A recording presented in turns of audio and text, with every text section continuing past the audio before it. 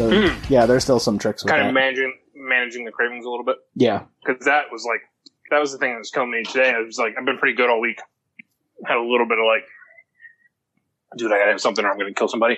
But I've had like, when that's happened, I've had like, you know, when they say, oh, like a pinch of salt or like a handful, what they really mean is like cup the palm of your hand and just the palm and not your whole hand. Like, use your hand like a freaking scoop of food, like just like, and I've managed to like, okay, I had one handful and then that was it for 12 hours. Yeah.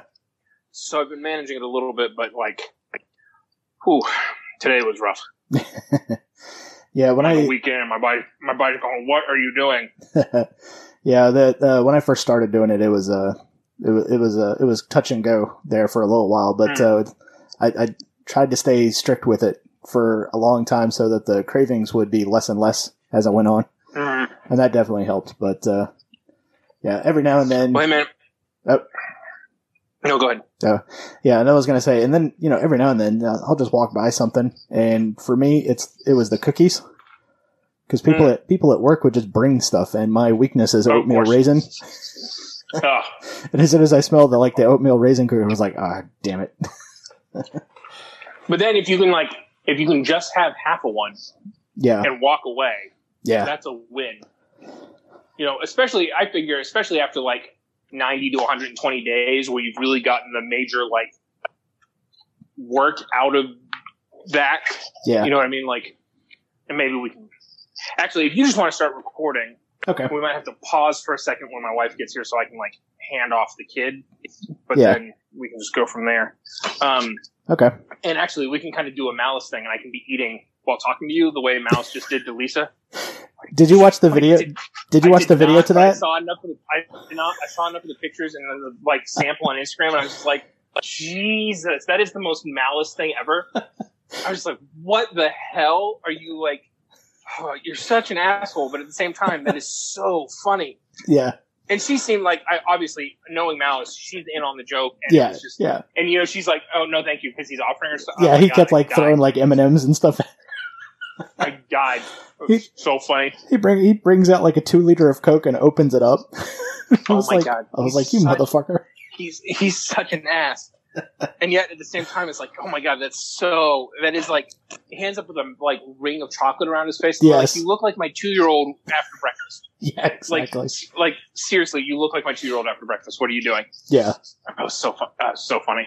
Yeah, I was, when I saw the pictures and I was listening to the podcast while I was driving, and I know what the pictures look like and behind. So when I later went back and kind of viewed the video, I was like, oh, that's not nice, but like, excellent troll. Motherfucker. Well, on top of the fact that it's like an excellent troll, he's gonna set off the whole like, I mean, he's gonna set off everybody. He's gonna set off the body positivity people. He's gonna set off the body shaming people. He's gonna set off the whole thing. He's just gonna set everybody off. It's so good. Yeah, it was so good, especially when they had all that chocolate like smeared on his face and everything. It was like Nutella. He had Nutella smeared from his nose down to his chin in a circle around. I mean, it looked like clown makeup. It was amazing. Yeah, I was like, he was like, oh, I'm sorry. Some people in chat are saying I have shit on my face. Oh, I died. I had to pause the podcast. I was laughing so hard I couldn't hear what they were saying. I was laughing so hard, and I was working in a client's house, and I was dying. Oh, nice. Yeah, it was definitely one of those things. And when she was sitting there talking, and you could tell like at some parts she had to stop, it just kind of pause for a second.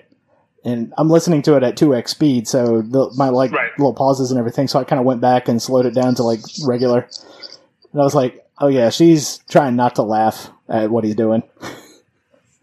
Especially with the handing her the M&Ms, and she was like, no, thank you. Yeah. That's got to be the hardest part of doing that show is getting the guests to play along with the troll. Yeah. Without cracking. Because I know he's had some problems with that a couple of times where it's like, we explained this beforehand. And then he went on, there's a certain troll that he does, and I will not be explaining the troll to the cretins, but when he introduced this troll, he lost it on the guest who explained the troll like the first time he did it. Yeah. He's like, we had this whole conversation beforehand and blah, blah, blah. And he like was really kind of visibly upset, which was really funny. Yeah. Well, one of the You're great super late. I'm supposed to be on a podcast, so we're food's ready. You can say hi to everybody. I'm going to take the dog out here in a minute. Yeah. Yeah, you say hi to the bird and the dog. By everybody else doing that.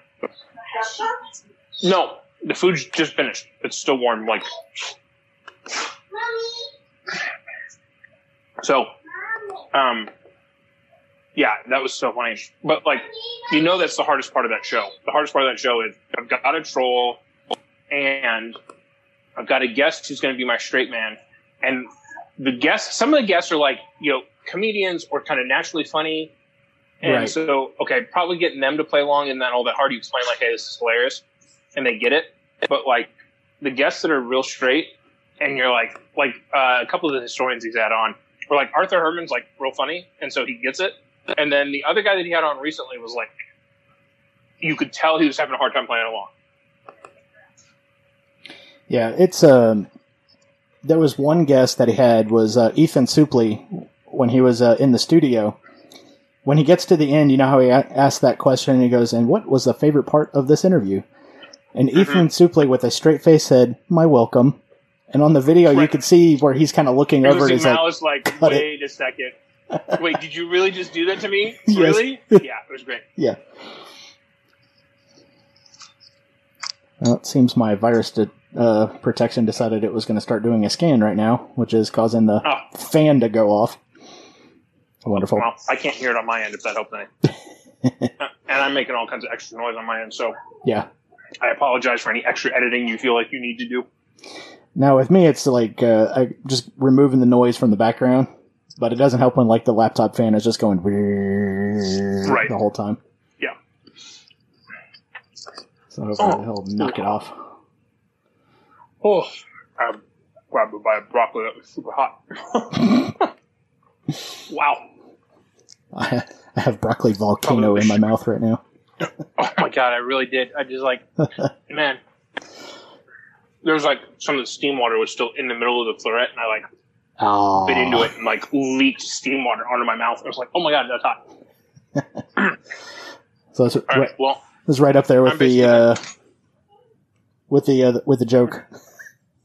Is it going to be hot in the middle, sir? Oh, it'll destroy your mouth. Oh, hot or frozen. Pick one. Yeah. It's the Hot Pockets. It's either frozen or it's lava. There's no middle ground. Yeah. Jim Gaffigan. All right. Well. Hey, the laptop fan turned off. That's good. Hey, there we go. All right. I'm going to put my shoes on and take the dog out, and it'll be nice and quiet while we keep talking. All right. Yep. So, this whole keto thing, I'm assuming you have, started recording and we're just rolling. Yeah, we've been rolling now for a few minutes. Yeah. Do it the way Bird does it, just let it roll, and then find a good place to jump in at some point. Yeah, did you listen to my episode with him? Mm-hmm. Yeah, on your show, yeah, it was good. Yeah, I did the little meta joke where I started right at the beginning where he says, well, I always like to edit the podcast with me talking first. Yep. Yeah, it was interesting. Britt's been on a couple of shows. Yes, yours, and then he did an episode with somebody recently, and it was some real interesting podcast production inside baseball stuff of how he looks at both the production piece of it and the numbers and all of that stuff. Yeah, it was pretty interesting. Yeah, I sometimes will delve into the inside baseball, and then there's part of me, it's this is almost like talking about my salary. Let's just not do this. It's funny because, I don't get paid from the podcast. I think my Anchor account has maybe $5 in it. Yeah. And, part of that, a big part of that is I haven't put out an episode in months because Anna and I have just been crazy. And I actually have an episode recorded. Anna more than you with her whole ketchup nonsense. I thought I lost you there for a second. I walked out of my apartment and popped off my Wi-Fi, and it took a second for the phone to transfer over to cell signal. Yeah. Anna's been busy, but so have I. I've actually been we've got another kid on the way. Yeah. And like we've got like 6 to 8 weeks left. And so between the 6 to 8 weeks with the kid left, and then we've been out of town every other week basically since Thanksgiving. And then when I'm here, I've had to like cram a bunch of work into the work weeks. Yeah.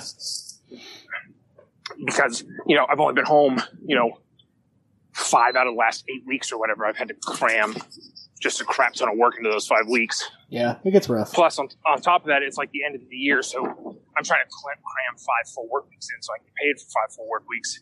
But my clients are like taking time off too, and so managing that whole scheduling thing it's been madness. Yeah, brutal. So hopefully I'm like back in town from now until when the baby shows up and we move and whatever else. So hopefully we'll be able to get some content out and really kind of get things back into a stable fix. But Anna's stuff is all still up in the air also. And doesn't show any real signs of stopping anytime soon. Yeah, especially with her whole catch-up nonsense.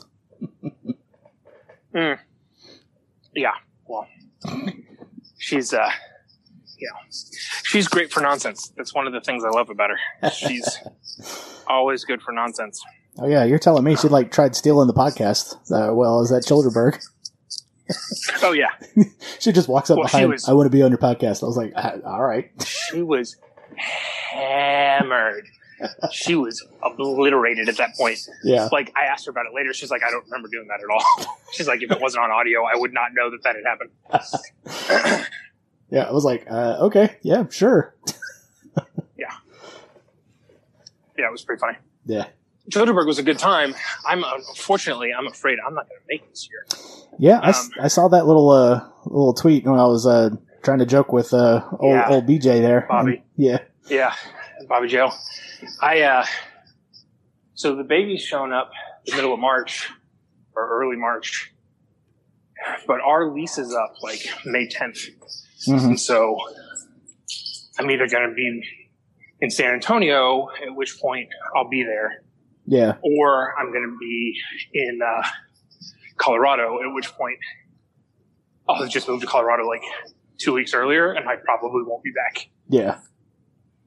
So we'll see. Yeah, it's going to be one of those things. Yeah. Yeah, it's the time. It's like I'm either going to I know I'm going to be there regardless, but it's going to depend on whether or not I'm getting a campsite and pitching the tent again or getting into a hotel room. Yeah. Well, and are you doing delegation stuff? You're not being a delegate, but you are planning on going to the convention, right? Yeah, I'm going to try and get both. At least go to the convention and just see some people I haven't seen in a while. But yeah, I'm not going to be a delegate this go around. Yeah, that's what I thought. But if you're doing both, I would get a hotel. Yeah, that's what I was thinking. The camps.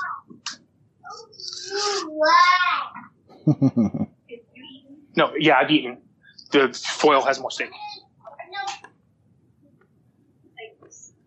You're an hour late. Sorry. I just finished food as you were walking in the door. The broccoli had just finished. It's like... Sorry. Yeah, that's all right. Oh, I was apologizing to her.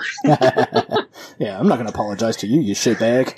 well, it's not that. It's yeah, I would apologize to you, but you can edit or not and make me look like an asshole.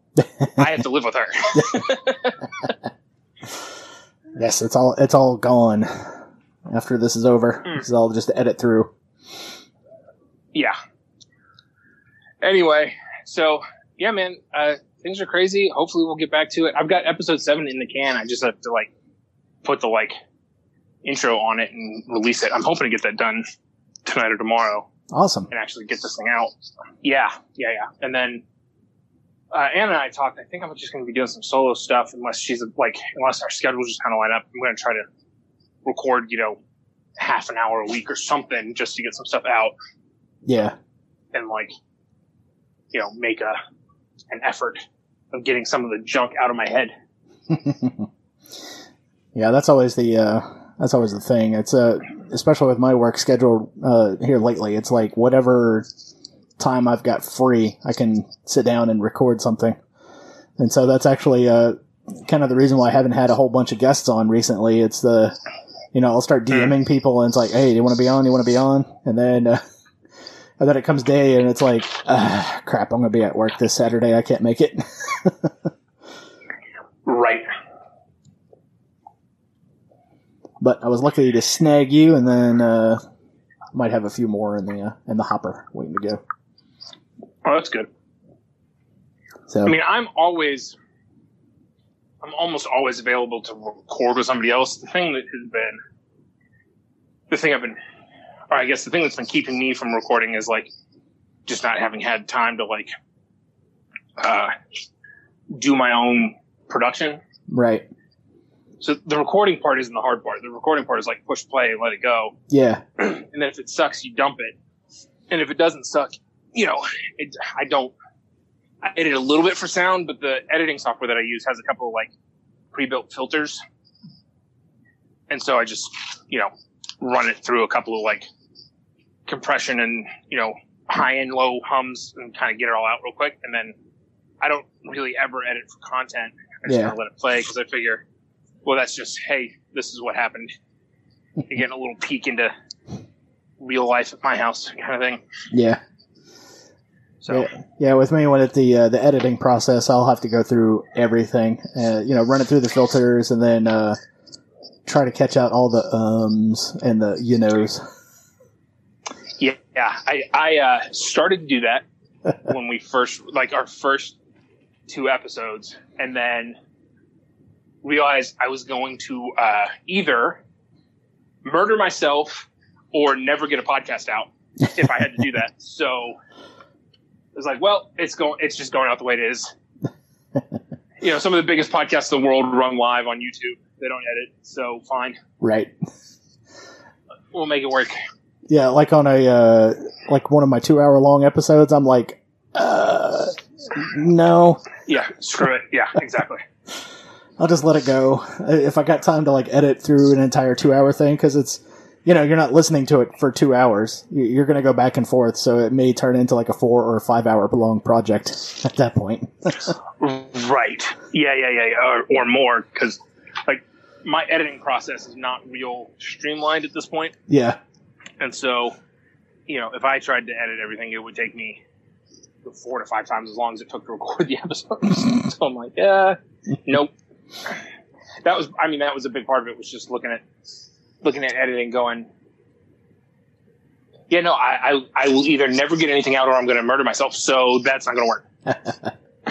That's like, just make sure that the background noise is gone. And I guess that's good enough. Pretty much. Yeah. Make sure the audio is not completely horrendous. Exactly. All right. So now that we got the inside baseball out of the way, let's, new year, new you type of thing. That's the idea. So I mentioned my wife is pregnant, and we thought she had gestational diabetes again. Turns out she does not. But in that process, she's checking her blood sugar like she's diabetic.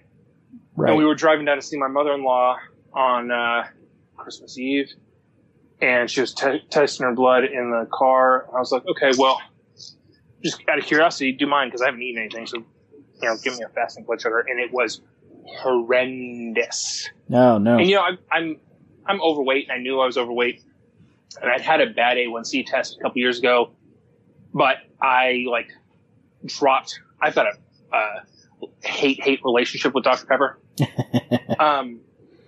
It hates my insides. I hate how good it is. Right. And so I dropped the Dr. Pepper and candy and stuff for 6 weeks, and then had my blood work tested again, and it was fine, because it was I'd had my A1C test, and I think the line's 65, and I was a 68. Oh, so it was right on the line. It was right on the line. I was just dancing over it. And so I cut out all the, because I was drinking 2 to 4 32-ounce Dr. Peppers a day. Ouch. That's a lot. It's McDonald's. It's McDonald's. It's the McDonald's large or the Whataburger medium light ice. Right. With Dr. Pepper. And I was having 2 to 4 of those daily.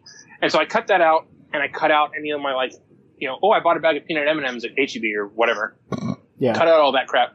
for like 6 weeks, and then went and had my A1C done again, and it was like, oh, it's like 49. Yeah. The doctor was like, I've never seen somebody take a swing that big of a swing that fast. I was like, I did tell you my like consumption is, my consumption is like, I mentioned consumption was horrendous. Yeah. She's like, yeah, but I didn't realize it was like, I was like, I told you exactly how much it was. I knew what I was doing. Yeah. I'd cut Dr. Pepper out and stuff. I'd gone paleo before, I had worked out a bunch, and then I was working all the time, and I was like commuting 3 hours a day round trip plus, 8 to 12 hour days at work. Right. And so there was no way to eat at home. There was no way to take all of my food for the day because I had no idea how long I was going to be gone or how long it was going to keep.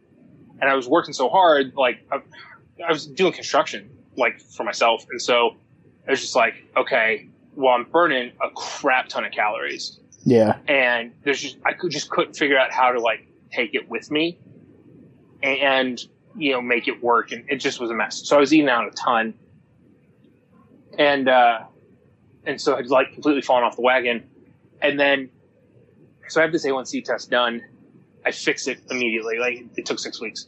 The doctor was like, oh my God, it was crazy. I was like, I told you I was eating a ridiculous amount of junk. I just cut out the junk and problem solved. Yeah. That was 2.5 years ago, something like that. And then I got in that car accident like 18 months ago, and I've been sitting at home basically for 18 months. And while I haven't gone back to like, 2 to 4 32-ounce Dr. Peppers a day, I just kind of like was eating whatever was around. So if that meant we were going out, I was eating. If that meant we were at home, I was eating whatever. I wasn't buying soda for the house, but I was drinking soda while I was out. Yeah. And so, my numbers have all gone back to the other directions. I'm not getting any younger. And so it's going to, over time, it gets harder to correct that stuff. Yeah. Yeah. So I quit drinking soda again, like Christmas Day or Christmas Eve. And then we were on vacation, and I didn't have any soda while we were gone, which was pretty cool. And then, but I ate like 1.5 pounds of peanut M&Ms and, most of a pound of Twizzlers. And I just ate junk. We ate out and I ate a bunch of junk. So, and then I had a blood pressure test done. I went to the doctors for like a cold. They thought I had like bronchitis, but it was like basically cleared up, so they didn't do anything. But the blood pressure test was high. Yeah. And I've had that I've had it like where it's like, hey, it's a little bit higher than it should be, blah blah whatever. And I'm like, well, I live on the 3rd floor. I like ran down the stairs to take the dog out, ran back up the stairs, ran back down the stairs, jumped in the car, and the doctor's office is 5 minutes away. Yeah. So I get here and I'm like, I'm still like kind of huffing and puffing a little bit from running up and down the stairs. So of course my blood pressure's high. Well, this time it was like, no, I sat in the waiting room for 15 minutes before you guys saw me, and I did have to run the dog up and down the stairs, and it was still a little high, and I was like, oh, that's not good. And so I've been better for like 3 weeks. I've been trying to haven't had a whole lot of alcohol. I had 4 drinks total. And I mean, when I say 4 drinks, I don't mean Bert Kreischer 4 drinks. I mean, I had 2 beers and 2 like out to dinner measured cocktails the whole time we were on vacation. Yeah. When I say 4 drinks, I mean, I had 4 drinks. And so I haven't been drinking, and I haven't had any soda, and I've been pretty good about the candy stuff. I've been really good this last week. And I've been really good this last week about just not having bread and not having, I threw away a bunch of junk that we had in the house, and my wife was like, well, that's here because of you. So yeah, toss it. I don't care. So I tossed a bunch of stuff. She's got a bunch of stuff. The nice thing, when I said, hey, they're not doing that, the nice thing is the carbs that she eats, I don't want. She buys the Annie's cheese bunnies for the kid, and it's like, yeah, those things taste like cardboard. I don't want ugh. Yeah. I don't want that. I want the salt I want Goldfish or Cheez-Its. I want all the salt that's in there. Yeah. And Annie's doesn't have that stuff, so I'm not going to eat the kids' bunnies or whatever. And so I'm like, fine, that stuff isn't a problem. She's got whole grain flax, 5-seed flaxseed crackers. They're like, it's like eating birdseed. I'd rather eat anything else. So that's helped a little bit, is that the stuff that she has in the house for her, I don't want. So I just had my blood pressure done on Monday, and it's the lowest it's been in probably 5 years. Hey, there you go. So that's pretty cool. Yeah. And so I'm hoping to lose like 50 pounds. I'm down 7 pounds the last 3 weeks or something like that. That was the other thing that caught me, where I was like, ooh. So when I went to the doctors and had that high blood pressure test, I also, like, my weight was as high as it had ever been. And, like, it was cold that day, and I had a sweater on, and I had combat boots on and whatever, and so I can make some excuses like, oh, I probably had like 4 or 5 pounds. And I was like, yeah, but even with the 4 pounds that you could subtract for the, like, clothes and stuff you had on, you're still heavier than you've ever been. Yeah, you're like, still up there. Yeah, it was like, hey, dude, you're north of 275 for the first time in your life. That's a real problem. I was like, oh, crap. So that's been the impetus is like, I had a couple of little things where I'm like, I've been teetering on the edge for probably 5 or 6 years or more. And now I'm like, okay, well, I better do something really concerted about that, because if I either need to like go full blown, like just let it go and be Ralphie May and Joey Diaz and whatever, or I need to fix it. It's like I'm either going to be 350 or I'm going to get back to like 220. Yeah. And there's no middle ground. It was like, hey, dude, like pick one. And so I picked not going to 350.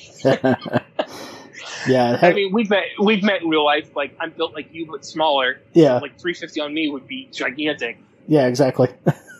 Yeah, so, I could tell you, like, being close to 400, you know. Yeah, but you're like 4 inches taller than me or 5 inches taller than me. Like, think about, you at your peak, but drop 4 inches off of that. Like, yikes. Yeah. Yeah, for some people, there was like, when I was telling them, I was like, yeah, it was like about 380, I think, was one time I got measured at a doctor's office. Because every time I stepped on the scale at home, it just said E. And that's no fun.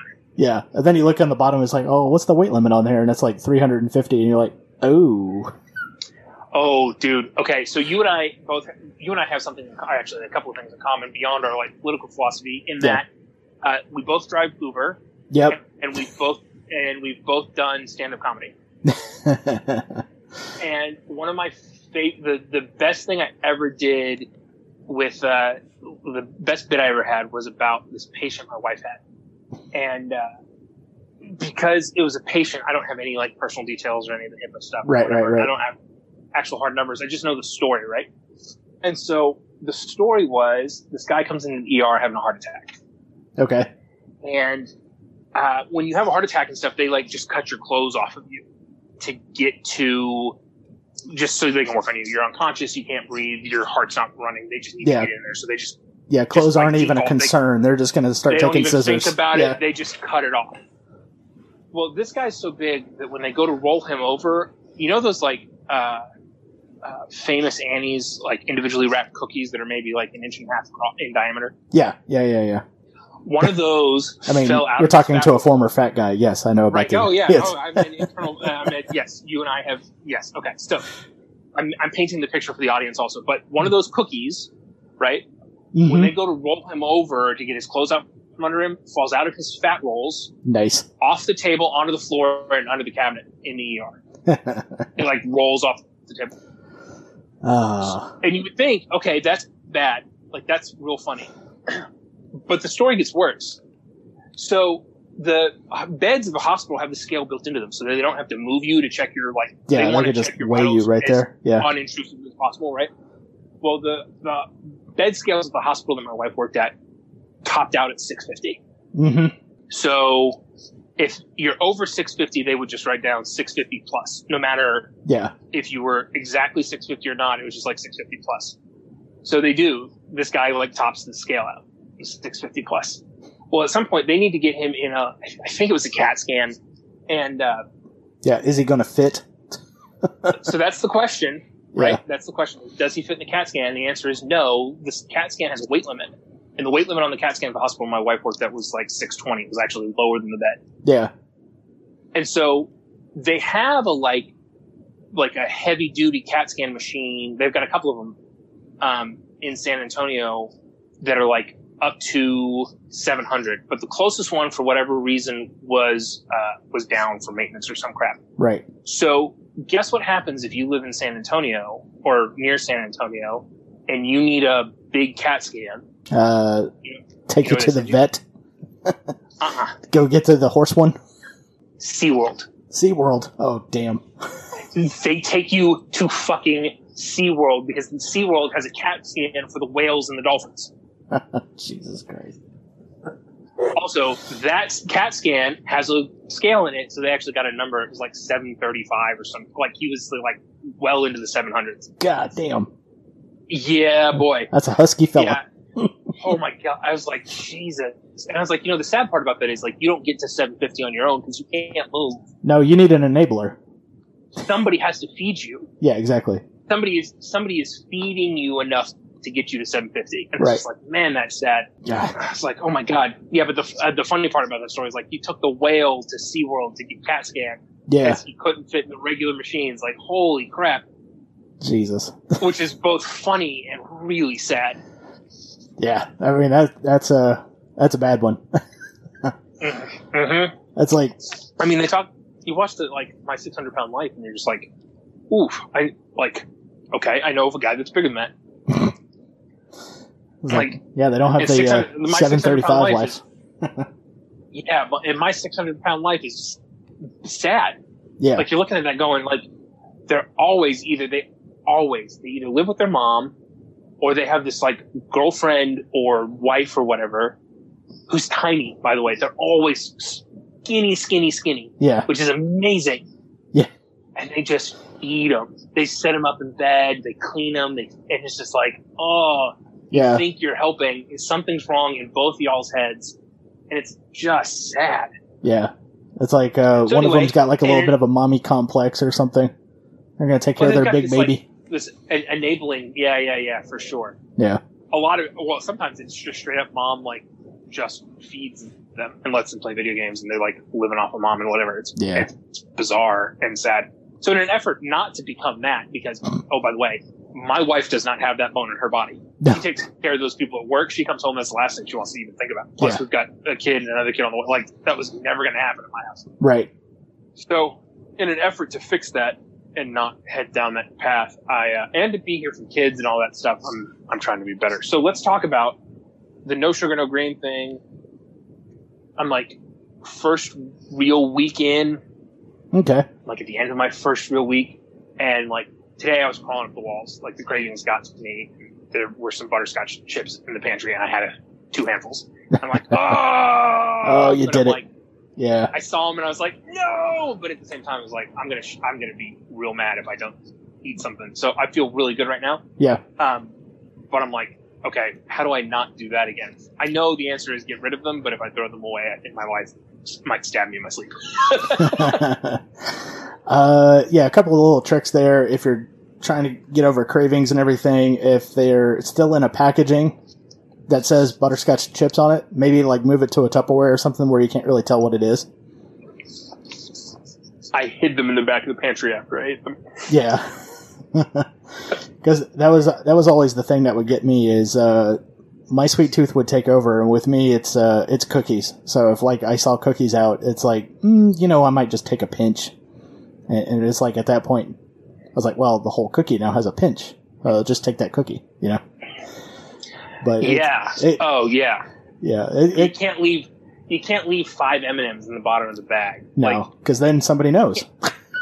What are you doing leaving 5 M&Ms in the bag? Well, somebody knows, but then at this point, like, if the butterscotch chips were just gone, she'd also know. She'd go, what'd you do to the butterscotch chips? Well, I don't know what you're talking about. Yeah. Cleaning them out of your teeth. Oh, my God. Yeah, that type of stuff, and especially going to be hard since the rest of the family isn't doing it with you. So like I was telling you in the pre-show, little roll thing, like with my family, they don't do it with me. So I usually make a dinner that's going to be compatible both ways. So like tonight I had chicken Alfredo, but, I made chicken thighs to go into the chicken Alfredo for them. And I just, kept a couple of chicken thighs for myself. Their little snacks and everything. I've gotten to the point now where if I eat that stuff, I'm going to get sick the next day. And to me, it's just not worth it. And Cokes and everything, I can't even drink a straight Coke. I tried once while I was on a cruise ship. I was like, yeah, sure, just go ahead and give me a Coke there. And I took a sip and I had to spit it out. I'm like, nope, can't do it anymore. So the soda thing for me is pretty easy. I like seltzer, like I like club soda, like all the flavored sparkling waters and stuff. Yeah. And the hardest part for me was caffeine. But I actually found a solution to that a couple years ago. Highball Energy Drinks makes these caffeinated sparkling waters. Yeah. They're flavored. And they're great. And they're $2.50 for a 60-ounce can or whatever, and that seems really expensive until I did the math on like how much soda I was drinking. I was like, look. Okay, then it's going to be way cheaper that way. If you just, well, it's not, it's like half Yeah. because I was drinking four, $1.50 sodas or whatever. So it's a little bit less than half. So it's not a huge savings, but it's also like, that was part of the thing with the soda was like, well, it's not a huge cost either, right? Right. Except that it was costing, it's like helping me rust my insides from the inside out kind of thing. It's kind of how I'm looking at the blood sugar thing right now in my head. Like this week, I just made that connection this morning of like, hey, asshole, you were rusting yourself out from the inside. Yeah. Not good. Yeah, not good. So the soda thing for me is pretty easy. And then I've tried Virgil's makes a no sugar, and Zevia, they're all terrible. Yeah, they all taste like crap. Yeah. They're garbage. And so I'm not even I bought some Zevia Dr. Pepper alternative, whatever, recently just to try it, and they're terrible. I've had two of these. They're better ice cold out of the fridge in the can than they are kind of lukewarm on ice, but they're still not great. Yeah. To me, they actually taste sweeter than the real stuff. Way sweeter. That's the super weird part, is they taste way sickly sweet. Yeah. And then with me, I'm like one of those type that I can get the full aftertaste of stevia. Like, to me, it tastes like gasoline afterwards. Because I'll get that aftertaste, and I'm like, ugh. Yeah. Interesting. Yeah. So I've tried the whole Zevia thing before, and it's not worth it. Yeah. Can't do it. I've got one of these Dasani sparkling raspberry lemonade things. Yeah. Delicious. No juice, no carbs, no sugar, no sweeteners, no nothing. They're delicious. And after not drinking soda for 2 or 3 weeks, it tastes way more of it. Yeah. They taste sweet. Yeah. Even though there's nothing sweet about it, they taste sweet. So that part's not hard. The hard part for me is it's the candy stuff. It's the the peanut M&Ms at H-E-B, or the hey, somebody bought a bag of, grabbing a mint on the way out the door at the restaurant, or because the little red and white peppermint things they're not if you get the sugar-free Lifesavers, there's nothing in those but mint oil and whatever. But if you get the ones I don't know if you've ever looked at the nutritional facts about the bag of red and white little round peppermints. Yeah, it's basically corn syrup and I mean, it's just a ball of sugar. It's it's 5 or 6 grams of sugar in that one little rinky-dink little mint. Yeah. You're okay, well, that doesn't count. Yeah, it's where they took the bag of little discs and they showed it to peppermint oil. Yeah, exactly. They just wafted some peppermint oil over the top of it. Yeah, it was brutal. Yeah, it was pretty terrible. It's those little knick-knacky things, and I know that in another week or two, I'm just not going to care. Yeah. I just won't. Because I've done similar things before. We did Whole30 once. Yeah. That all that kind of stuff, the elimination diet kind of things. I just man, it's the first week is rough. The first week is the end of the first week is always where you're just oh my god. Yeah, with me when I started a couple of years ago, it's the first couple of weeks was probably the worst. And especially at the time when you're going through keto flu, and then you've got stomach aches and headaches on top of it.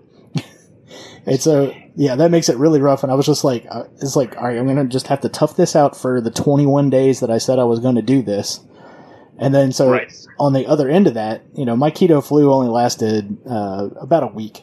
I've talked to other people, and they say it goes on for 2 weeks. And then, you talk to that one person who's like, oh yeah, I had it for a day. And I was like, oh man, fuck you. I don't get it. This is my 3rd or 4th time doing this, and it's never. Bobby Joe and I were talking the other day because she's doing she's starting her own show specifically about diabetes to keto and how that helps. Yeah. And I was like, hey, I might actually be an interesting person for you to talk to, because while I've never actually been diagnosed as diabetic, I have all these like, you know, I've got all the little marker things that say like, yeah, I probably am diabetic. Yeah, some sort of pre-diabetes maybe. But I know for a fact that if I clean my diet up, I can fix it. Like like snapping my fingers. And I was like, you know, my blood sugar when I took it on Christmas Eve was like 128 or something like that. My fasting blood sugar was like, you know, twice what it should have been. Yeah. And so I was like, so I've got all this stuff, and I'm planning on, I haven't started like sticking myself regularly, but I'm kind of planning on tracking, okay, like how bad's my blood sugar and tracking my weight and stuff, because she was like, are you just like super insulin resistant or what the hell? And I was like, I don't know, because I've never, you know, I don't have any symptoms. Like I don't have any of the like the numbness and the coldness and the passing out and the whatever. My wife was like, hey, you drink like an excessive amount of liquids, and that's a sign of that, like your kidneys aren't happy with you because you're borderline diabetic. Right. I was like, okay, well, that might be my only symptom is I'm drinking a ton of water. But on the same point, like if I'm working and I'm really working, I'm sweating like you would not believe, because I'm working outside or in and outdoors in Central Texas, you know, where it's like it was 79 degrees the other day in January. Yeah. And so I'm just ripping constantly. Yeah. And so I'm not real sure, like, hey, the drinking a ton of water is also related to like the diabetic or borderline diabetic stuff and kidneys and blah, blah. I don't know. And so I think it's going to be interesting, because I am planning on like getting pretty nitty gritty about tracking details, like both weight and blood sugar and my blood pressure. And because the blood pressure thing is the thing that kind of like, that's the one where I'm like, well, if I can't get that under control, eventually they're going to put me on meds that I'll never be able to get off of, and I'm not doing that. Yeah. Like that's just not going to happen. So don't even get me started on the whole statin thing. I actually had a yelling match with my doctor about statins, so it was not a good day for him. They're not good for you, and like you can't get off of them in theory. It's just it's a mess. Yeah. And so I was like, well, I'm not doing that, but I'm going to get to a place where if I go to the doctors, I'm going to have that conversation every time I got to go get anything looked at. And so we're just not going there. We got to fix that. And so my blood pressure, I actually had to go to the doctors on Monday. My blood pressure was 129/80, which is like solidly in the, hey, we're not mad at you range. Yeah. It's not great. Like it could be that 80 or 84 or whatever it was could be like in the 70s. Yeah. And that 129 could be like a solid 120 or 117, but like it's okay. It's not. So the test where I was like, oh crap, I was like, I had a like 154/100, and I was like, oh, that's not good. Yeah, I was like, oh, that's not good. Gotta fix that like right now. So yeah, I was always kind of weird about that, because even when I was like 375, 380 pounds or whatever, I go into the doctor and blood sugar would be in the 80s. Blood pressure would be like 130/80. Not too terribly high, but still just kind of still within that normal range. And you just see the doctor's like going, huh. It was like, that makes no freaking sense at all. It's like, what do you mean, huh? I was like, your blood sugar level should be like in the hundreds, at least. Because I mean, look at you. And you're like, right. Well, it's just not, and so, but I had other problems altogether with the Hashimoto's, which sometimes the symptoms can mirror that of diabetes. So you get like night sweats and freezing all of a sudden, fatigue and pissing a lot and all this, and then when you finally figure out you got some kind of thyroid issue, but, but yeah, they well, that explains the like blood sugar and blood pressure thing. It's like, oh no, you're huge because you have a thyroid problem. Right. Exactly. It's like it's one or the other, right? It's like either your thyroid's screwed or you're a raging diabetic. Like pick one. Yeah. So it was always kind of a crazy thing. So I never really thought too much about it. And, you know, being 380 pounds, I was like, you know, the blood sugar level's low. I don't know, maybe I'm just big, you know, getting the whole fat gene myth going. And, so I was, just kicked my microphone. That's not good. That's not good podcasting right there. But yeah, it took a little while. And once I got, the no sugar, no grains thing started, I was like, okay, well, you know, I'm going to try this and we'll see if it works. And, you know, I have to clear it with the endocrinologist first. And he was like, you know, yeah, go ahead and try it. Because luckily I had one of those young doctors that was still reading stuff instead of one of the old crotchety ones that refused to learn anything new. And, and also, like, you know, the younger the doctor, the more likely they are to have seen some sort of study somewhere of like, hey, this sure seems to be working. So it's worth it, you know, put it in your toolbox kind of thing. Yeah. And he was like, all right, yeah, we can go ahead and try it. You know, and then, when he come back in 6 months and if it's just not working, it's not working, we can look at something else. I was like, okay. And then when I did it, you know, he's like noticing, after I had been doing it for about a year at that point, you know, he's looking at it. He's like, okay, yeah, your thyroid's clear of nodules. You know, your levels are within normal ranges now. You know, I'm going to keep you on the Synthroid just in case, you know, and every time I go to check up on him, you know, everything's still even keel. So he's like, yeah, it works. All right, good. So he's like, yeah, no, keep it up. Don't ever stop. I was like, all right. But yeah, it's going to get much better once you get on the other side of the cravings like thing. The first month. Yeah. Yeah. You know, when I talk to people about this, it's like, okay, I know some people are going to tell you to do keto for like a couple of weeks, you know, very strictly. And then, you know, they're going to allow the cheat day. And of course they still allow for the swerve and the stevia and everything and the monk fruit extract and all that stuff. But I mean, you look at it under a microscope, it so closely resembles sugar that the liver doesn't really care one way or the other. All right, well, hold on just a second. We'll be right back.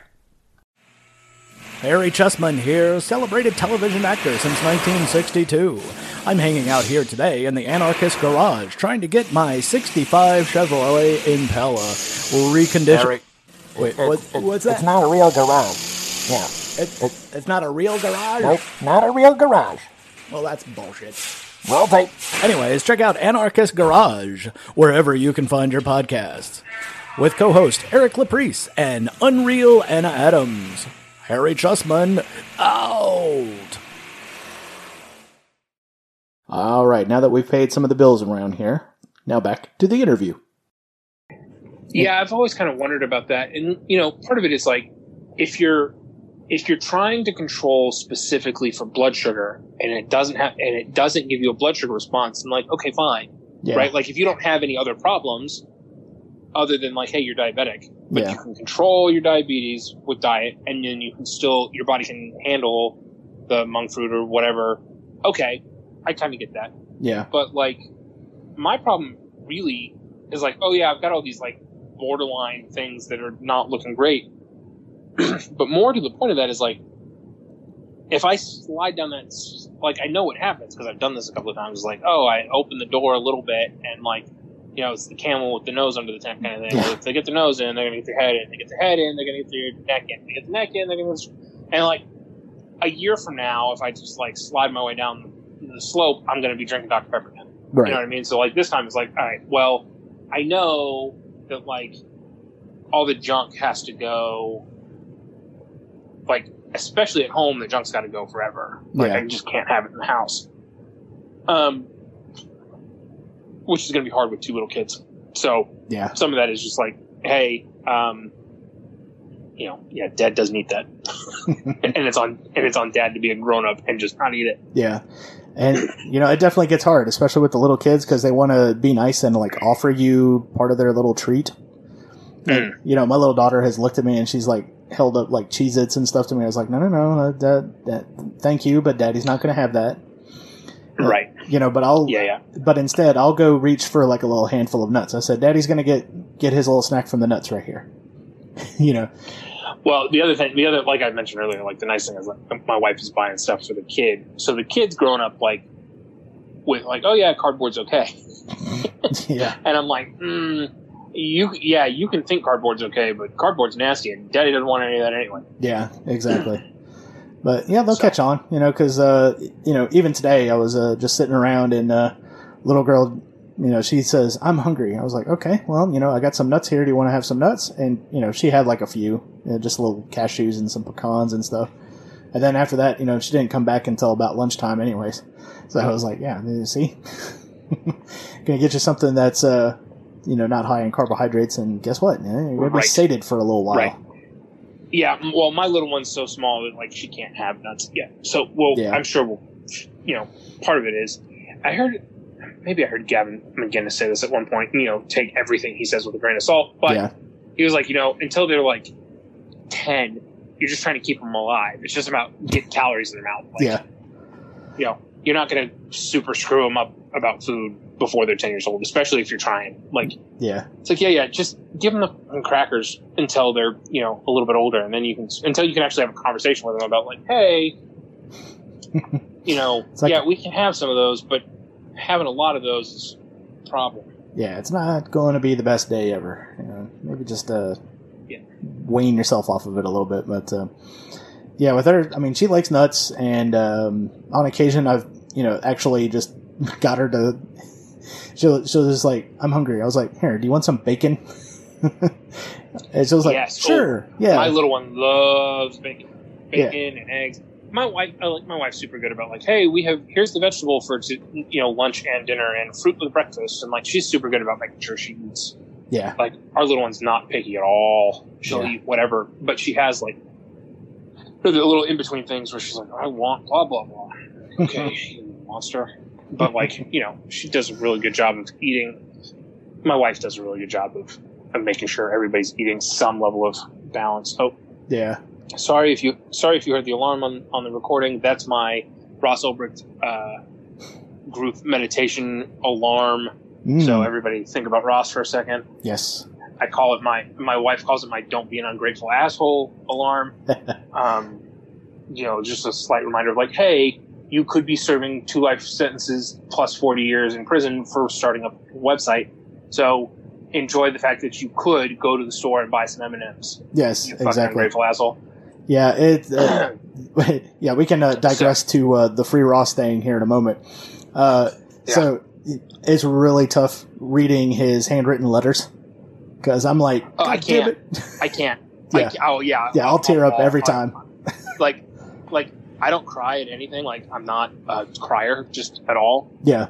I mean, I wrote something and I posted it. I think I posted it on Twitter like back in the early days when I first got on Twitter, and I've still got it floating around somewhere. But I posted something for Lynn, and I don't know if I think she saw it because I'm pretty sure she liked it or whatever. But it was like, right. I had to like stop writing it a couple times because like the whole thing makes me so just angry. Yeah.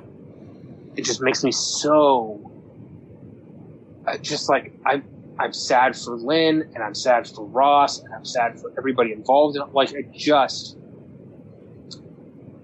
makes me so mad. And it's like, it's funny because, and I know you know this because like we're both pretty super on Twitter. Yeah. And so you see my stuff, and I'm a nut job, right? Like I'm a complete radical nut job anarchist. Like I think libertarian politics is stupid. I don't consider myself a libertarian. Like I'm an absolute lunatic.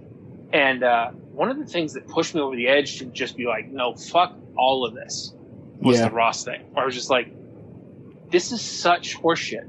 Yeah, I'll always default to, there's no way that even if we got libertarians elected everywhere, that shit's going to change.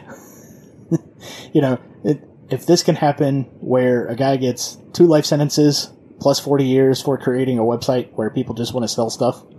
And I was on the Silk Road. Yeah, there was a lot of pot being sold there, but there was also some really cool, comic book covers that some guy had painted, on full canvas and everything. That shit was awesome. There was a lot of t-shirt sales and everything. Yeah, there was some pot on there.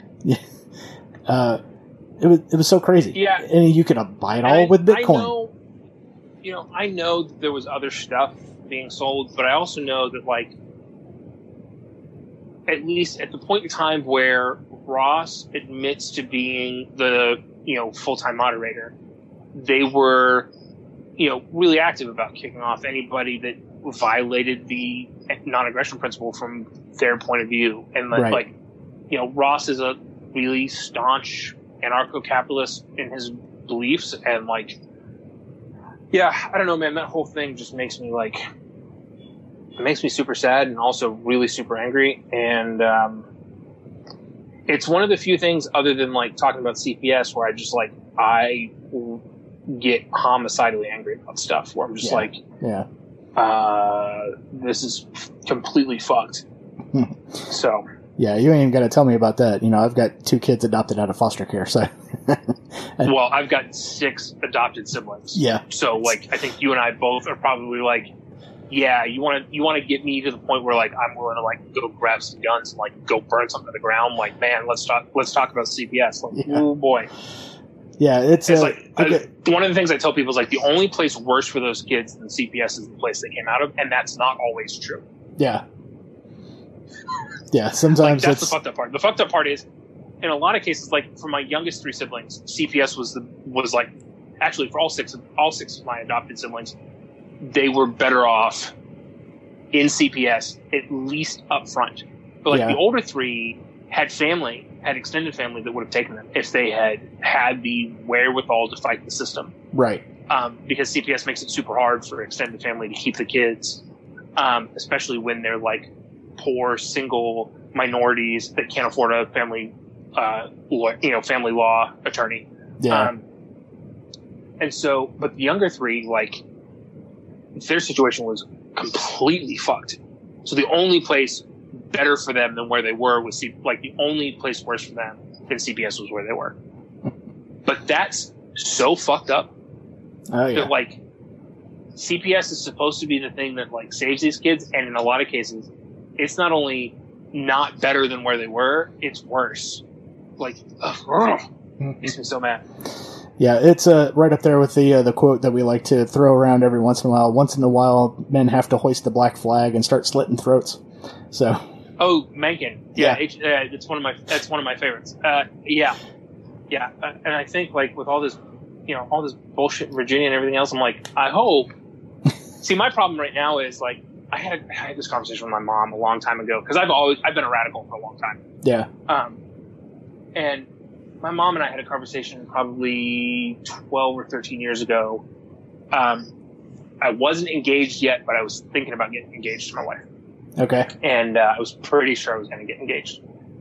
And my mom was I mentioned something about some radical nonsense or some kind or another. And my mom was if you're going to do that, you need to let Sarah go. Because that's not fair to her. Yeah. She didn't sign up for that. That's not her bullshit. That's your bullshit. You don't put that on her. Right.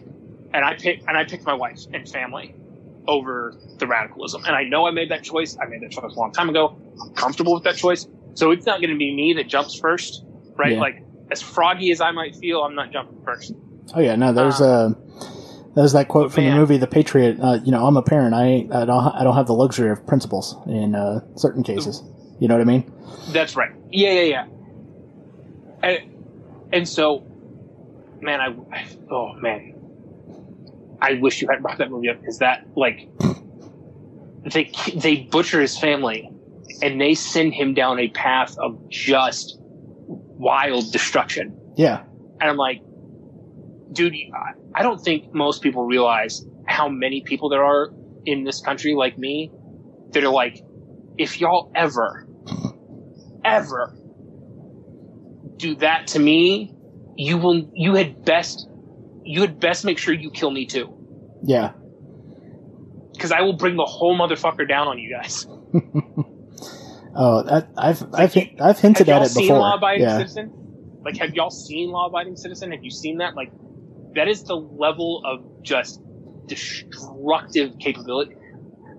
Jack Spirko said something a couple months ago that has really stuck with me. He's I am not peaceful because I am harmless.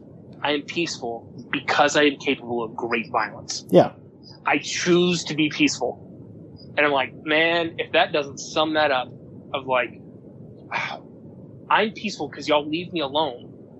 But there is a line where you will if you cross that line, I swear to God, Oh yeah, Things are going to get real nasty. And oh, by the way, part of this whole like keto, like let's get better and blah blah. It's like, hey, the big igloo's coming, and I'm not going to be the fat fuck in the background, not able to keep up. That ain't happening. Oh wait, we can't say that anymore because the ADL and the Southern Poverty Law Center. I said big igloo. Yeah, that's right. Or the Burlington Coat Factory Company Christmas party, or whatever we want to call it. Like, hey man, like this bullshit in Virginia on Monday.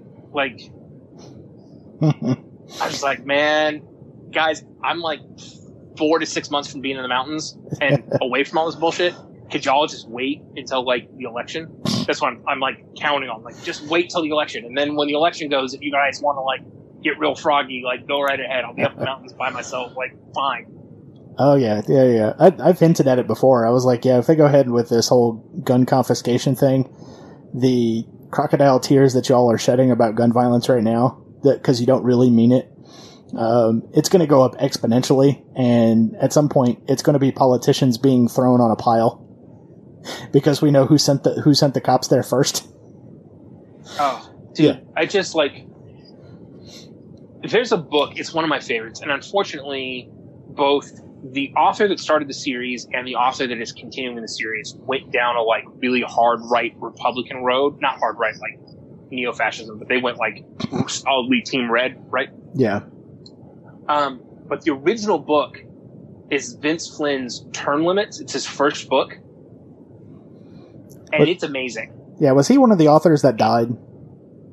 Yeah, he had prostate cancer or something. Yeah, he was like really young too. He was like in his 40s or something like that. He was in his early 40s, like 41, something like that. Yeah.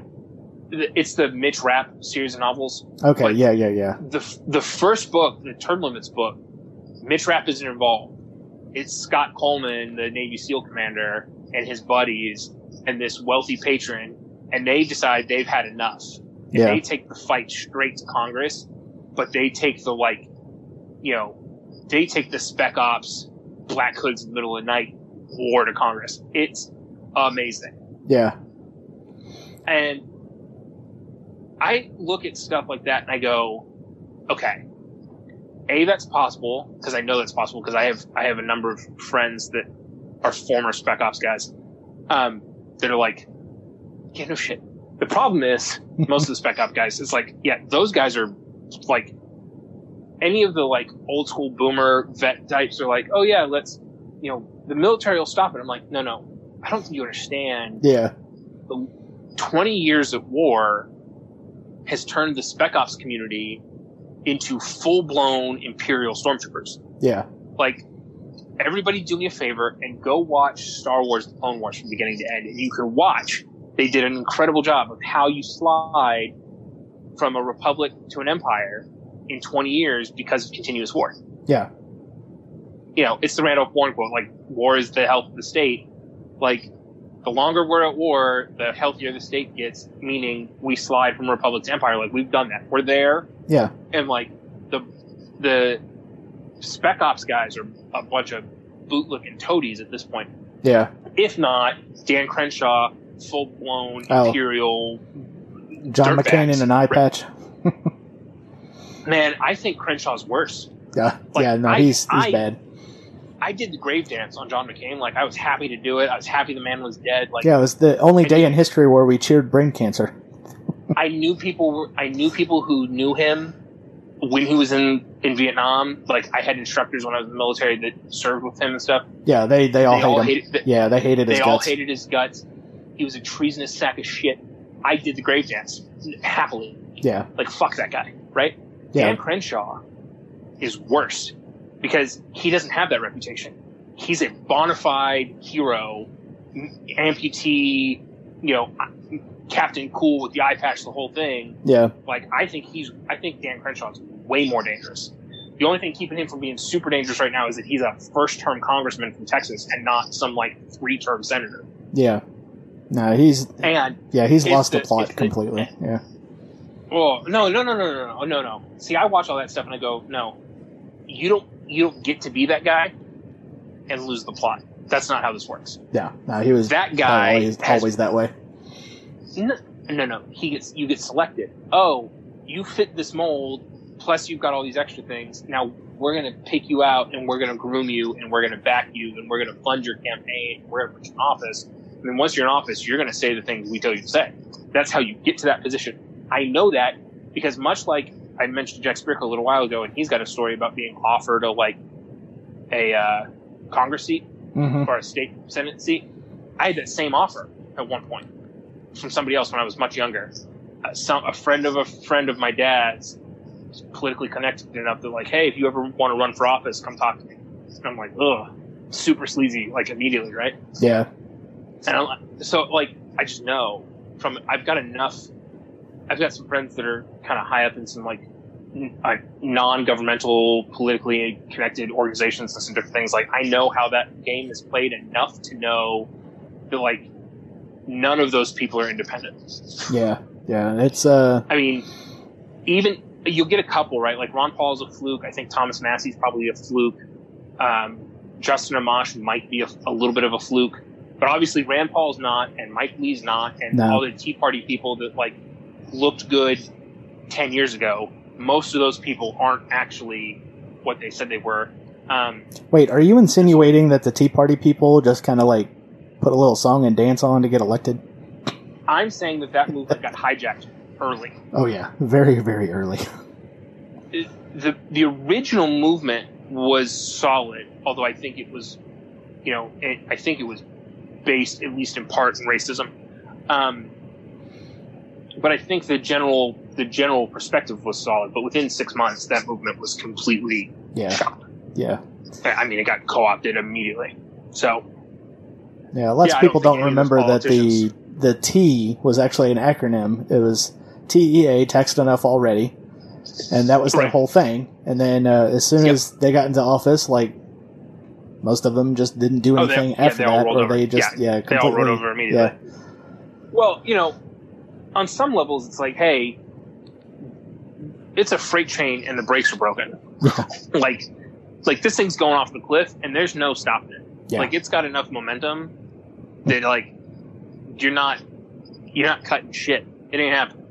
Yeah. You've had the last 4 presidents in a row or 5 presidents in a row have all said, "Oh, we'll cut the budget, and we'll balance the budget, and we'll cut spending, and we'll cut taxes," and none of that happens. And so you have to look at it at some point and go, well, either they're all full of shit, which I'm not saying that, or it's impossible, and it doesn't matter who you put in there, but this train is running off the tracks. Yeah. And so it's just a matter of getting to the end of the line. And I think actually it's some combination of both. Some combination of they're all full of shit and there's no stop. Like this train's coming to the station full speed and it's blown right out the other side. Like it ain't. You're not putting the brakes on this thing. You're not dumping the cargo and slowing it down. Like that ain't happening. Yeah, I'm almost at the point where that to me it's intentional. They're going in there to do this, to get whatever's on the other side of it. Here's part of this is right. Like there's money in the come up. Yeah. And so like, even if you realize, hey, this train's going off the rails, and you think you want to stop it, if you look at it and go, well, there's no stopping it, there's a whole group of people that are completely unethical that say, well, I'm going to get mine while the getting's good, right? Right. And so it's like, well, somebody's going to get it, so it might as well be me. And yeah, it's only going to make the end come faster, but the end's coming either way, so I might as well get mine while I can. Right. And I get that impulse. I just don't have the ethical wishy-washiness to do that.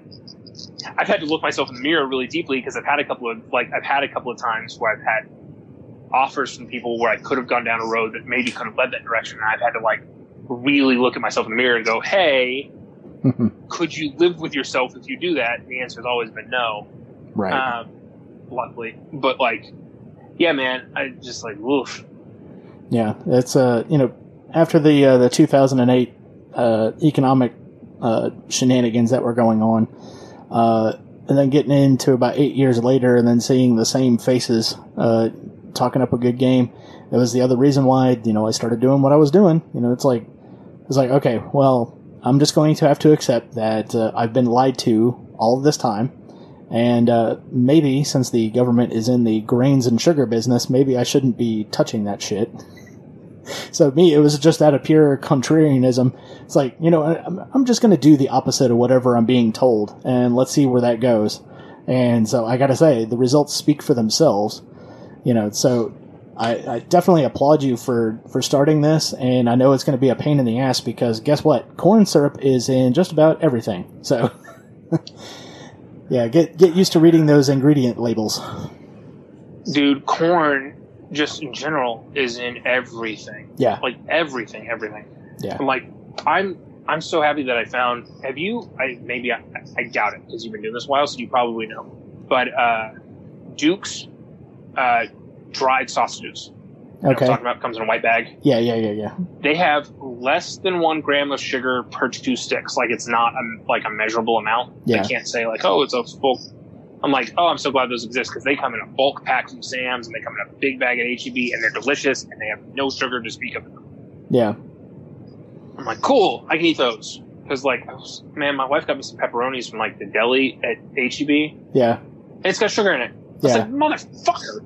I'm like, well, I ate them. I ate it because that's what I had on hand this week. But it's like, okay, well, I can't have those again. I got to go find some, like, unsugared pepperonis and salamis or something. And then the other piece of it is like, all right, well, I don't want all that uric acid. I don't want to get gout. Like, you can't eat a ton of that either. And so, yeah. Yeah, the processed meats are not going to be your best friends. I even found that, like the uncured pepperoni and stuff, they either are going to use dextrose, which is just burnt grains that they've turned into a sugar. Yeah. Right. Or they'll say, what's the little phrase that they've been using here lately? It's raisin juice. I noticed that one started to it was like raisin juice, fucking sugar. That's grape juice, bro. And it's just straight sugar. Yeah. I was like, raisin juice? It's a dried grape. What juice are you getting out of it? A, you're not getting a lot of juice, and B, the juice you are getting is just going to be extra concentrated sugar. Yeah. Pineapple solids was another one that I saw. Oh, motherfucker. Really? Yeah. It was like pineapple solids. Well, it's funny. So when we went to this doctor's appointment for the maternal fetal medicine for my wife, and they were like, oh, yeah, we think you have gestational diabetes again. They gave her this handout. I'll take some pictures of the list of things that are actually sugar. Yeah. It's amazing. Oh, yeah. It was like 37 or 38 different things that are like different things that they could say are sugar beyond sugar. Yeah. And I'm not just talking like, oh, it's organic rice sugar or it's organic, whatever. No. This was like weird things like dextrose and sucralose and like all the different things that they can hide as sugar. And it's just like, you sneaky motherfuckers. And it was funny, I was having a conversation with my doctor the last time I did this when I had the like really nasty A1C test, or the like borderline, it was really nasty, it's like right over the edge. Yeah. And we were having a conversation, I was like, okay, so what is it? Because I look at pictures from like the 80s and 90s of like family and stuff, and nobody's fat. 0. Yeah. And I look at pictures now and everybody's fat. Yeah. Like the whole family. Yeah. Right? And I'm like, what the fuck? And she's like, well, in the 70s, they pulled fat out of everything and replaced it with sugar. Yeah, pretty much. And she's like, if you hadn't done that, if you had left the balance, like you could have still eaten like all the things that you consider a traditional American diet would have been fine if you had left them balanced the way that they were. Yeah. Like obviously, because everybody was eating that and nobody was fat. Yeah, just a good barometer for that. Just go back and watch the old Woodstock footage and see if you can find one fat person. Those people are scrawny. Those people aren't just not fat. Those people are scrawny. Maybe Jerry Garcia. He might have been the only husky fella there. Yeah. Yeah. But yeah, you just look at that entire crowd. It was like, oh, well, these are obviously models, right? It's like, no. Well, because I look at pictures of pictures of my parents, and I go like, look, I don't want to be that skinny. Like, I'd rather be 215 pounds and jacked instead of like 150 or 65 pounds and scrawny. But yeah, it gets pretty crazy. I look at pictures of my parents from the 90s, like after I was born. Yeah. My parents, my aunts and uncles, and like my whole family, everybody is skinny. Yeah. Like my dad was like 6'1", He's shorter than that now because his spine is deteriorated. He's like had some car accidents and some disc problems, so he's a little bit shorter than that. But my dad was like 6'1" and like $180, maybe. Yeah. No, it gets pretty and it's crazy. not like he didn't eat, and like by the time I was around, he wasn't working out all the time either. Like he was just skinny, and like everybody in my family's fat, and it's like the one skinny family member I have, she's skinny because she's sick. Yeah. Like she's skinny because she has lupus. Yeah. And like, but like that's it. Everybody else is fat. Even my brother, who like I'm a big dude, right? Like he's met me. I wear a 54-inch suit jacket. Right. I'm built like a fucking brick wall. Like I'm 265 pounds, but I look like everybody guesses like 225, 240, somewhere in that range. Everybody's off by like 20, 25, or 40 pounds. Yeah. So I wear my weight really well. My brother is almost 6'1", like right at like 6.5 feet, like 6 feet and a half inch or 6'1", and he was skinny for the longest time. He's fat now. Yeah, it gets pretty crazy. He was skinny until he was in his 20s, and he's just putting on weight, and I'm just like, what the fuck? He's like, well, I work a desk job and I eat normal American food, and I'm like just blowing up. Standard American diet and get you every time. Except that and I think, man, I don't know how to fix this, or I don't know if we can fix this, but like going from a standard American diet to a traditional American diet, like, I don't know if there's any way to bring that back, or if like that ship has sailed, like the food industry is too caught up on like cheap fillers and junk in food that should be good. Like, I don't know if there's any way to fix that, but like just trying to get back to like a traditional American diet, which means you can have like, you know, a regular potato for dinner, or like a half a potato for dinner, like a baked potato. You could have, you know, a little bit of this and a little bit of that with your like meat and your broccoli and your carrots and whatever, just to get back to that place. Oh yeah, no, that's my like. Yeah, that's totally gone at this point. You know, and I don't think it's gone forever, because like, I mean, we were just talking about like the collapse is coming, you know, and I know people like blow that out of proportion and take it to like mean, you know, 1990s Balkans, whatever. But I'm just saying, like, the state apparatus that upholds all of these cheap food, all the subsidies that go into all these major, like, international food conglomerates and all that stuff. Right. They're dependent on cheap debt and subsidies from the taxpayer. And so as soon as all that gets cleared out, I think we'll go back. But, man, the damage that's been done since, like, 72... isn't that the ADM like corn syrup lawsuits? Wasn't that in the early? That was like in 72. Yeah, because they got sued over that crap. Yeah, like somebody took them to court, and ADM won, and then everybody gets fat after that. And I'm just like, Jesus. Okay, well, you know, ADM wins, and then they advertise on the McNeil Lehrer News Hour for the next 30 years. It's like, gee, they're giving up public broadcasting and they're donating to congressional. Oh, and everybody's surprised that they won that court case. Yeah. They're the 7th largest food conglomerate on the planet, and now they're, you know, they were like third before, and now they're number 7. Yeah. I wonder how that happened. Nah. Oh, wait. Legislative capture. Bribery. Yeah. Yeah, pretty much. You can even go back and look at some of the old commercials for, like, Equal.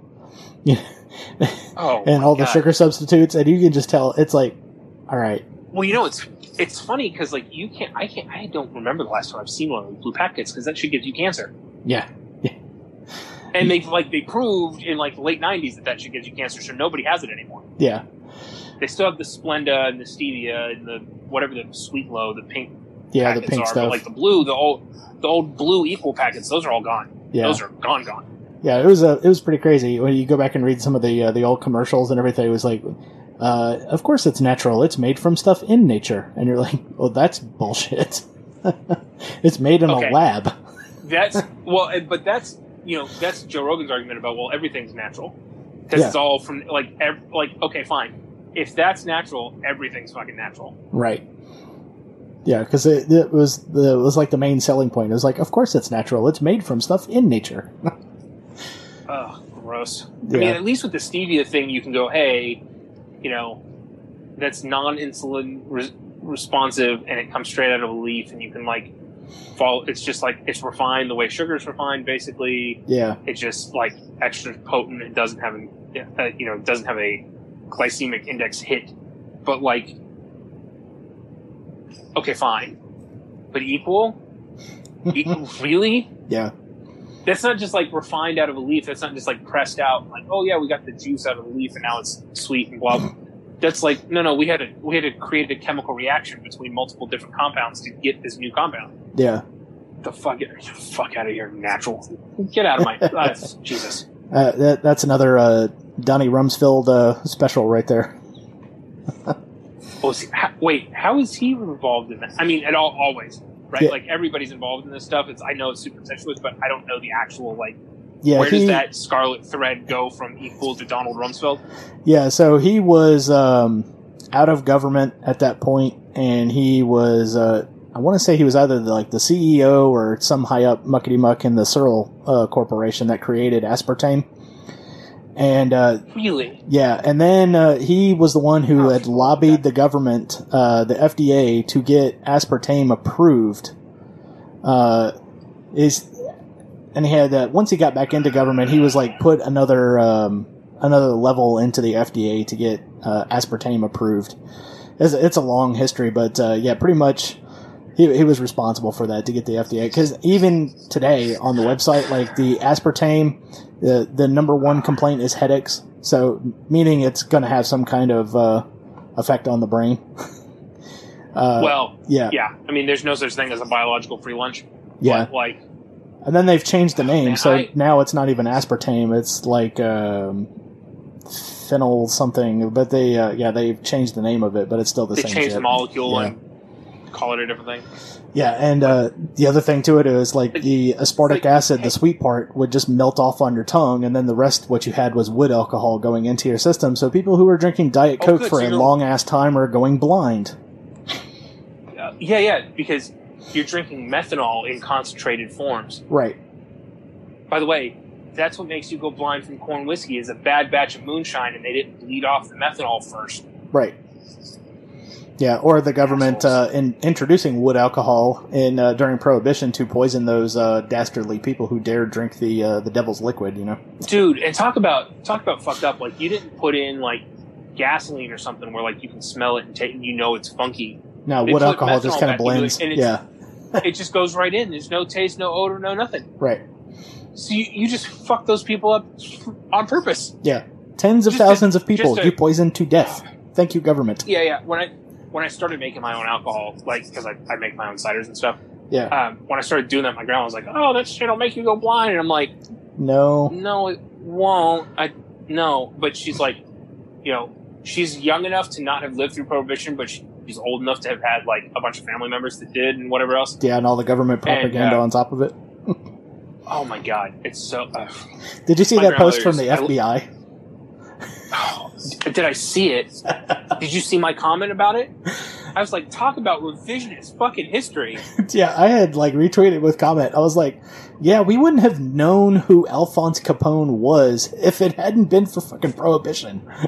Oh, what are we even talking about here? We might have. Yeah. We might have known who he was. He was a genius businessman. Yeah, And a ruthless one at that. We probably would have known who he was. maybe. But it wouldn't have been over that. No. And he might have been a legitimate businessman who actually contributed to society and didn't end up dying in a jail cell over tax evasion. You fucks. Yeah. And even then, you kind of screwed the pooch on that one because you didn't really totally get him with the tax evasion thing because, there's no law that states you have to pay, but, Well, and he died in prison before he was like fully convicted or whatever Yeah, from syphilis. yeah. It's like, oh, one of our greatest successes is like, yeah, one of your greatest successes has a gigantic asterisk. Yeah. Huge. It's like based on that categorization, Pete Rose should be in the Hall of Fame, you fuckheads. Yeah, exactly. So I even put it down there. I was like, and the same shit that you guys are pulling today with the drug prohibition is the reason why small children in Mexico idolize cartel members. Yeah. It's all the same shit. Oh, forget about small children in Mexico. Children in the U.S. and gangster rappers and whatever. Like, Yeah, oh, it drives me. It's fucking ridiculous. yeah, because the Just weed like, man okay. in the weed man in the neighborhood was the only guy making money. In a lot of cases. Yeah. Yeah. I mean, it's that 50 Cent in the Game has a song, and it's like, I want to live good, so shit, I'll sell dope. Yeah. It's Like, right up there, you know. It's pretty crazy. I'm like, crazy time we live in. I'm like, since the late 80s, people from like South Central LA and the Bronx and Brooklyn have been telling y'all in mass, hey, motherfuckers, there's nothing going on in our neighborhoods. The only people that have any money are the drug dealers. Right. So, fuck it, I guess I'll sell dope. Yeah. And that even brings us back to guns, because the number one areas where there's a lot of so-called gun violence also happens to be very high crime areas where there's gang violence too. Oh, So- it's basically all of it. Yeah. If you subtract out for suicides and accidental discharges, right? Yeah. So you get actual homicide numbers. Yeah. It's like 95% gang related. Yeah. And that's all thanks to the drug war. Like- So, All of it. Yeah. 100% of it is prohibition. yeah. Oh yeah, prohibition ended in 1930 whatever. No, it didn't. No, the fuck it did not. No, the fuck it did not. The DEA still exists. The FBI still has a budget. The ATF still has a budget. Yeah. I mean, Thaddeus Russell was saying recently, and he's kind of been off on other topics, but he was saying, like, the drug war is World War III, just nobody's paying attention to it. Right. And I was like, yeah, motherfucker. Like, absolutely. Oh yeah. Yeah. Yeah, that was the other thing. It's like, you know, it's the failed war on drugs. The plant won, you know, because now we're seeing it being legalized everywhere. So we'll just move on to something else next. And I guess that's going to be, you know, cherry flavored vapes and menthol cigarettes. It's so dumb. Dude, fuck those guys. No, not with my dick, anyways. Well, yeah, that's the Jim Davidson. No, don't fuck them. They have the socialism disease. Yeah, exactly. It's like I don't want to catch whatever they have. Yeah, for sure. Like, hey, don't do that. Anything but that. Talk about dipping your dick in crazy. Don't do that. Stay away from it. Oh man, we had a whole conversation in one of my DM, or I guess my only DM room. Like, we had a whole conversation about like, oh, whatever you do, don't impregnate crazy, because one of our mutuals has a crazy ex, and it's just like, oh my god, and like, it's not one of those like, oh yeah, man, she's crazy. It's like, no, we can all see her behavior, and it's like, whoa, she's like psycho. Yeah. Like, we can all see it from the outside. It's not just like, oh, you're at the bar with your buddy and like, oh yeah, she was crazy, blah blah blah. Then you find out later it's like, no, he was an asshole. Yeah. This one was, well, he might be an asshole, but she's definitely crazy. Yeah, she's legit got borderline personality disorder or something. I think it's more like paranoid schizophrenic, but like, oof, like, holy mackerel, like, yeah, I've got some family history with the like whole paranoid schizophrenic stuff, and not directly, but it kind of tangentially, and the whole like making up scenarios that involve multiple people, some of whom you don't know, and accusing everybody of like, oh yeah, this and that and the other thing is going on, and where everybody's like, that never happened. Yeah. And so, like, to me, it's like, oh, that's a, I know that sign. I know that symptom. Ooh. Yeah, that's real crazy. I don't mean to diagnose you right now because I'm not professionally trained to do that, but Oh yeah, no. I'm not diagnosing, but I'm like, I know that symptom. Yeah. That symptom screams paranoid schizophrenic. It might not be paranoid schizophrenia. She might just be like obsessed or whatever. But like, boy, I bet money she's a paranoid schizophrenic. And I was asking the dude whose ex this is about like onset of this, and it was like in that like mid-20s range when paranoid schizophrenia is supposed to like, you know, it pops up, like if it's going to show up, it shows up like between 22 and 29 or whatever. Right. And she's like right in the middle of that. And I was like, oh, I was like, dude, Man, that sucks. I think I may know who you're talking about. I bet you do, but I'm not gonna help them. We don't have to say that. Anybody that listens to this in our little circle of Twitter probably knows what I'm talking about. But yeah, we'll just we'll just leave that one alone. Yeah. It's like one of those things where you're like, oh, I see. And then whenever you see videos of said person and their eyes dart back and forth, that's the only clue I needed. The eyes darting back and forth thing, like, most of the time that's drugs. Yeah, a lot of the times. Yeah. Hooked on, that person is hooked on something. Yeah. Every time I have noticed the eyes twitching back and forth, it's like, oh, you're on some kind of psychotropic. So that usually means you've got other stuff going on. Yeah, or you're like, boy, you're on speed of some kind or another, like, oof. I was like, yeah, it's pretty crazy. Speed freaks are something else. Well, I mean, our president is one, if you believe all the rumors. I find that concept to be believable enough. Yeah. That it was like, it started as diet pills and turned into, whatever else, Adderall or, whatever. Yeah. I'm definitely on it's the amount of pseudoephedrine that's being taken. Because I know way too many people who were on the Sudafed back in the day, and it's all the same type of behavior. Yeah, it's a Fen-Phen thing. I know a bunch of people that their parents were like, on Fen-Phen to like lose weight or whatever, and then you finally realize like, hey, you're basically just on meth, right? Pretty much. Yeah, you're just not smoking the crystal. You're just taking it in diet pills. Yeah. Yeah, that's all to say. I'm going to start talking really, really big, and I'm going to have delusions of grandeur about how great I'm doing, and yeah. Yeah, I mean,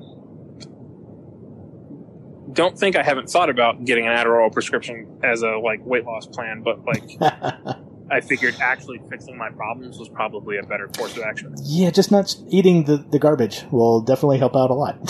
So yeah. Well, and I don't have my wife was like, hey, you might actually because I definitely have ADD. She's like, you might actually benefit from a little bit of Adderall, but I was like, yeah. But if I end up on Adderall, I'm not going to end up on a little bit of Adderall. Don't be a pussy about it. Fucking take some shit, get some real, get shredded, see what's up.